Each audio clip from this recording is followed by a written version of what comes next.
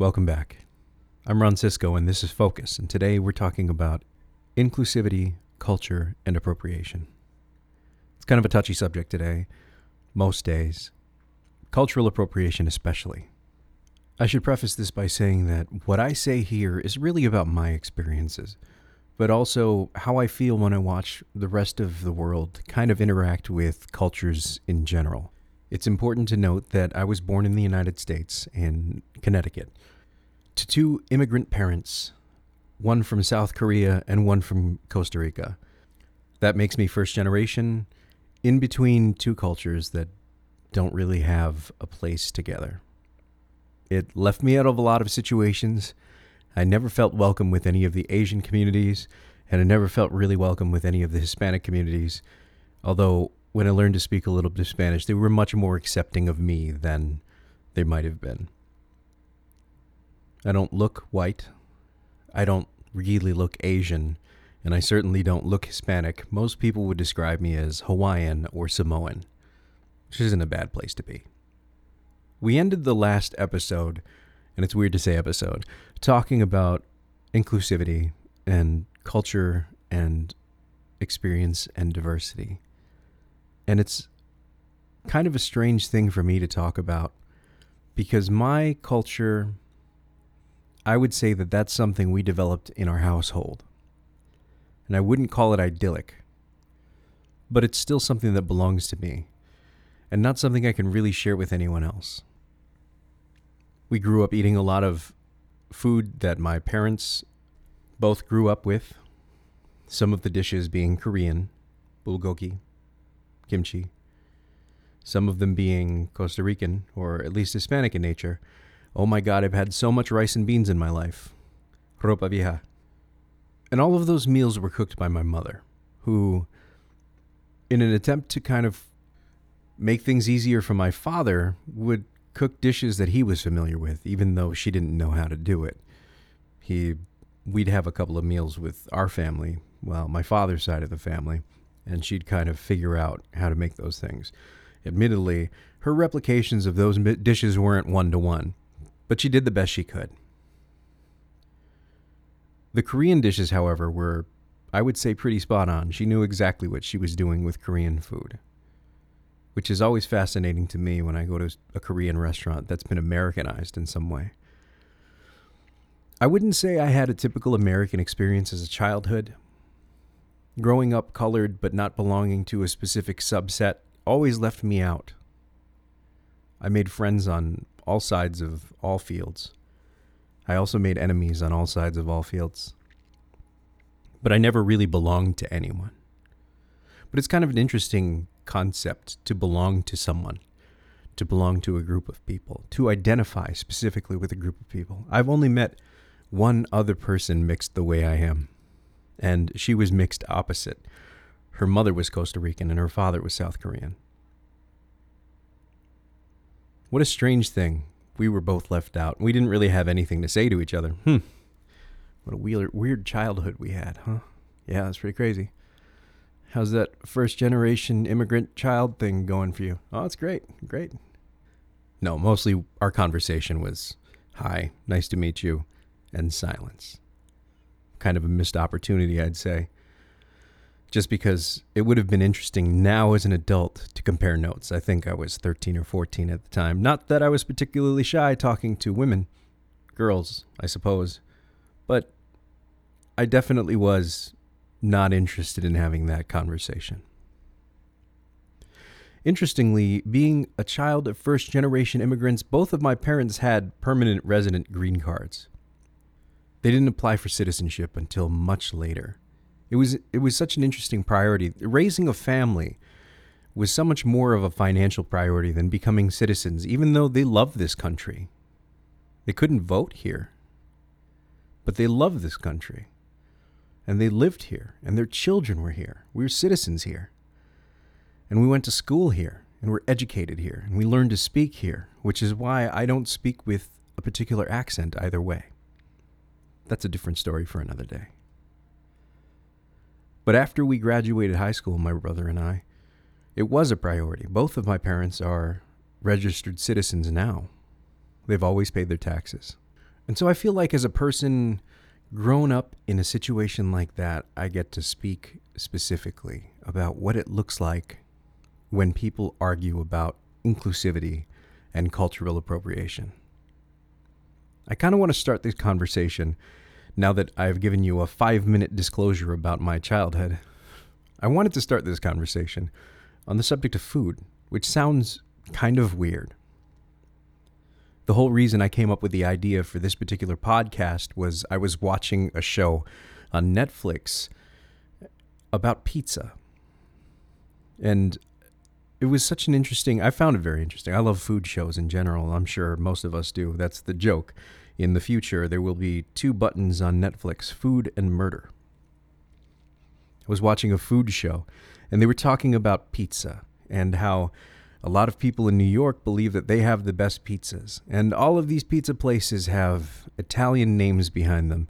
And then New Haven, Connecticut is actually considered like a pizza mecca in the United States, where they have so many different types of pizza. And so many people are pizza purists. They only believe in cheese, sauce, topping. That's what pizza is. Everything else is flatbread. Where do we become gatekeepers of a specific ideal? They traveled to, I think, Naples in Italy. In order to open a pizzeria in Naples and have a Neapolitan pizza certification, your pizza has to meet a specific, exacting set of standards based on taste, consistency, smell, makeup, thickness. There's a person whose job it is, and I'll talk about him in a second, whose job it is to certify the pizza as a Neapolitan pizza so that these people can pay money to advertise their pizza as Neapolitan pizza. Now, to me, having a pizza in Naples is Neapolitan. It comes from there. And this man functions as a gatekeeper. I would say he's an extortionist, but that's me coloring the argument. As a gatekeeper of culture, he says, unless you define yourself in this way, you cannot be called a representative of it. And to me, that's such an irresponsible use of culture. To hold it hostage for a cost. To have to fit the demands of a human being. To let another person dictate what your expression of food is. And the reason I want to bring that up is because I think food is the perfect example of how we stop evolving, or how we could continue evolving as a culture if we let go of the ideals of appropriation. Now I get it. It's hard when you are not white, specifically when you're black. But the Asian community definitely feels that weight, especially in Hollywood. And the Hispanic community definitely feels that way in regard to food, because the common joke about food from Mexicans is Americans love our food, but they don't like us, which is certainly an interesting proposition. Food, chefs, restaurants entail these experiences that are supposed to represent culture in some way. And it's not necessarily the experience of eating at home, but the experience of consuming what someone might have consumed in a different country. Or maybe you're in another country eating that specific thing. And from a standpoint of business, it's one of the strange conversations we kind of have to have about cultural appropriation. Whenever we talk about hip-hop especially, cultural appropriation becomes a key argument about why white rappers aren't allowed to be as expressive or wear their hair a certain way or wear clothing a certain way. Because the black community says that they feel their image is being taken and resold for profit. And we do that in food. And I think from the dynamics of not just race but origin, like the Neapolitan pizza certification board. I've recorded that 3 times and I keep saying extortionist. A certification board. Having experience with a specific type of food means that you want to study, work in a kitchen, learning how to make the food in an authentic manner. I think it's so interesting that literally anyone could open an Italian restaurant in the United States and no one would bat an eye. And right now, Gordon Ramsay, regardless of what you think of him, is attempting to open an authentic Asian restaurant. And it's got everyone up in arms. I've had to kind of re-record this episode because I wanted to include this specific conversation, this narrative. Gordon Ramsay is respected as a chef by pretty much everyone who's not a chef, and then a lot of people who are chefs. If you don't like Gordon Ramsay, more than likely you don't like his antics on American television. But I find him to be kind of a fascinating human being. To watch him interact with people are a secondary function to what he does. He loves food. He has such an immense respect for food. To me, when someone tells me Gordon Ramsay wants to open an Asian restaurant, I can only think, I bet he's done the homework. I bet he understands why everything's done. I think I know why he feels like he can call it an authentic restaurant. But understandably, the Asian community says, wait a second. You're not going to hire an Asian chef? Because the chef will not be Asian. That's a great question. How much does that matter? And I can't answer that. But I can kind of talk about it. And I can tell you how I feel about it. I don't feel like it's necessarily an insult. Asian chefs exist. And they cook in a lot of places. A lot of food. And so gatekeeping Asian food behind an Asian chef is a different experience. I think it would be a different argument to say, I learned food from a British chef, and he taught me how to make Asian cuisine. That would feel inauthentic. But so much of food is wrapped up in respect. One of the first things that you get taught in culinary school is to respect your tools and to respect your ingredients. Respecting your ingredients and your tools are the first steps to creating something different, something interesting. Understanding your craft is how you show your love for food. You don't become a chef because you don't love food. If it's anything but not loving food, you will not last long. Being a chef is a miserable enterprise. You might travel quite a bit, but your travel is going to be laden with 60 to 70-hour weeks working for a man who's very angry and very hard on you, basically because he grew up that way. He believes that his exacting standards must be taught to you in the same manner a drill sergeant teaches a cadet. And I can't tell if he's right or not, because I don't know that world. But Gordon Ramsay has a lot of respect for that. A lot of the other chefs out there look at those things as badges of honor. I did my turn with this chef. He worked me for 80 hours a week, 6 days a week, and if you didn't show up on the 7th day, you may as well not have shown up for the next week. And in any other industry, we would say that's abusive. You should definitely complain about that. But in the culinary industry, we say that's art. You have to do your part, pay your dues. Study is so important to the final product of food. Consequence. There's a science to it, but then a feeling, because you can tell when someone doesn't care when they've made food. Even if it tastes good, the presentation will be wrong. Or they don't understand the flavor combinations. They haven't spent the time to make it work consistently. It reminds me of a specific thing that happens I don't know if it happens in the other countries, but in the United States, fusion is huge. We fuse Asian and Hispanic cuisine constantly. Or we make burgers that are Asian inspired, or we have food trucks that combine 2 or 3 different types of food in some amalgamous flavor explosion. I don't really know how to explain this stuff. I'm not a food guy. I love the taste of food, but I'm not a chef. Now, fusion is something that we look at and we say, that's kind of interesting. That's a new take on it. I think fusion is exciting. It's different. It's diversity. We look at a new presentation for a taco, a different kind of pizza. I know Pizzeria Lola in Minneapolis has a kimchi pizza that I find delightful, although some people would argue it's a flatbread. I think fusion is an incredible respect for food. The realization that flavors don't have to be separate just because they grew up separate. And as a mixed race kid, that kind of thing speaks to me. Fusion is great.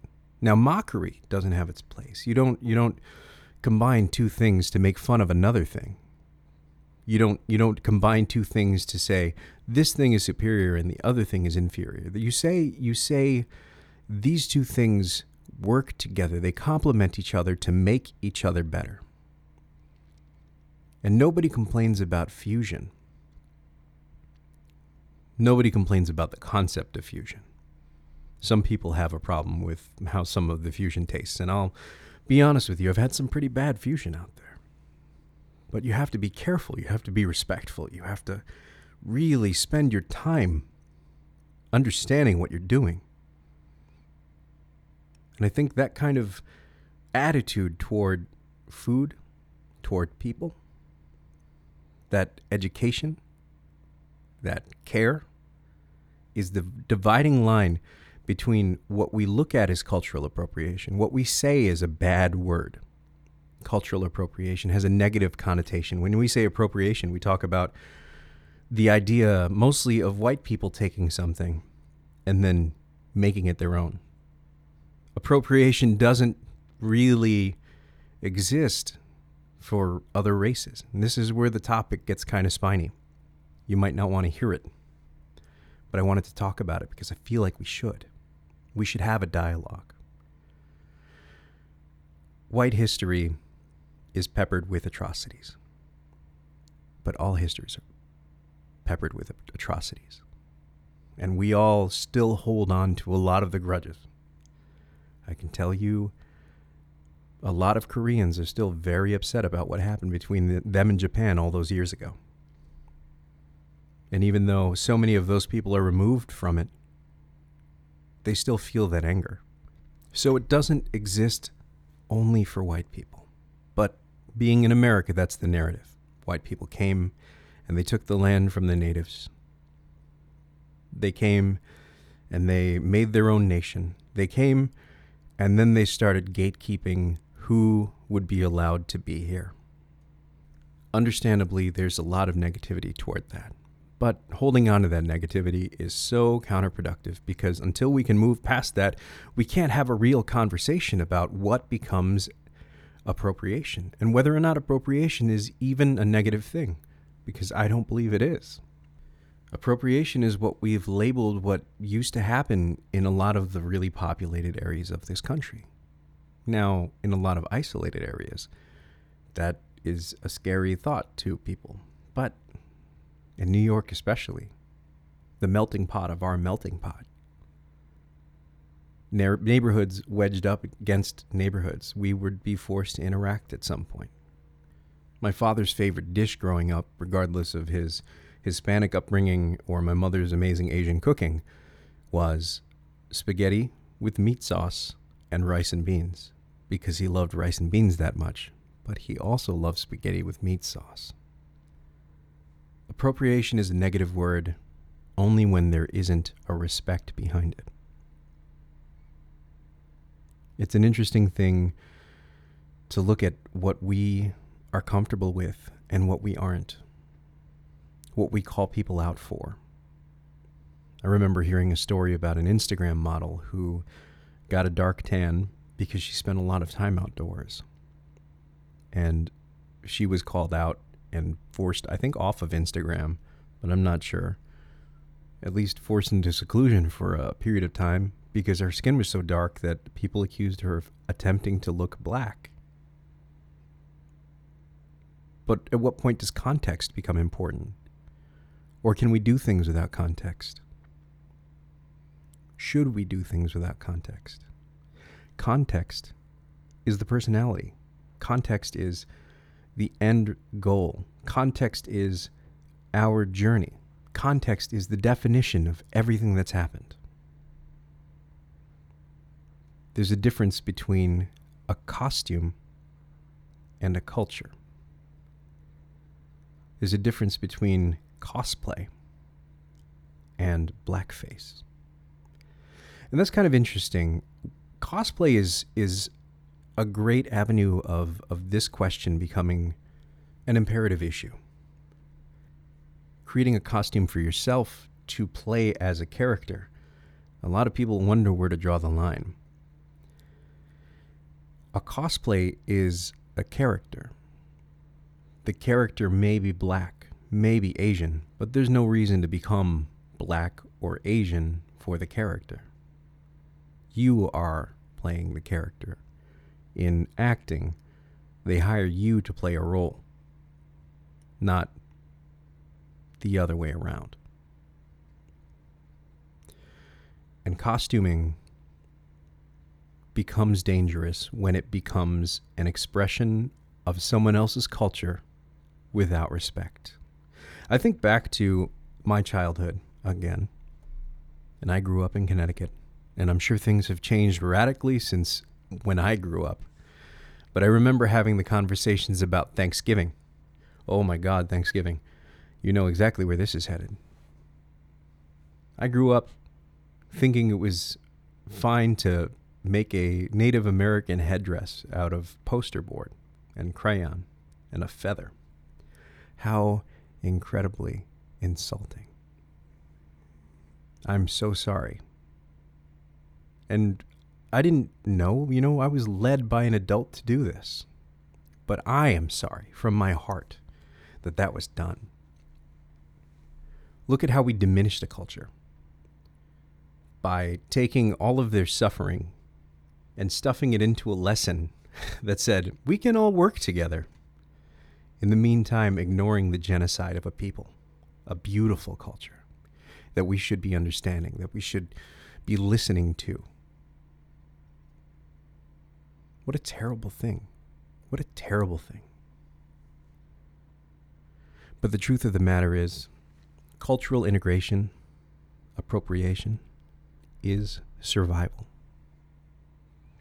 Nothing we've done culturally, and not just in America, any other culture, is anything but evolution, protection, creating those integrations, allowing other people to appropriate our culture is how the culture continues on.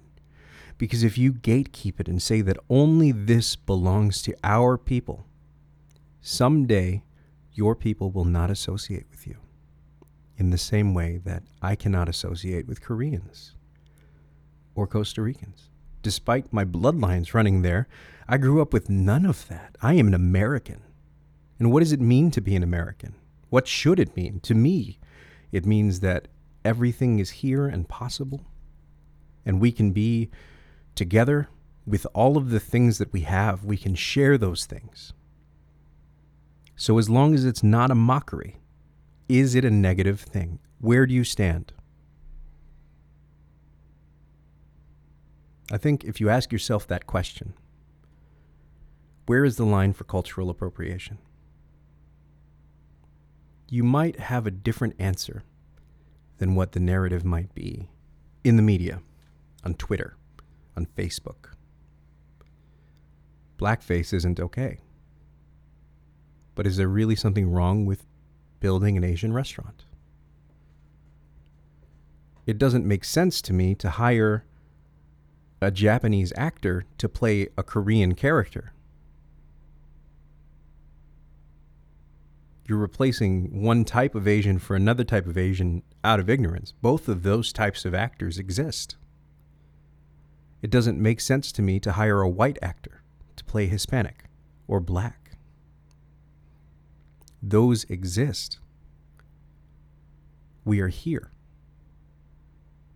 But with respect, we can adopt each other's cultures. We can express the beauty there. And that enrichment is intention.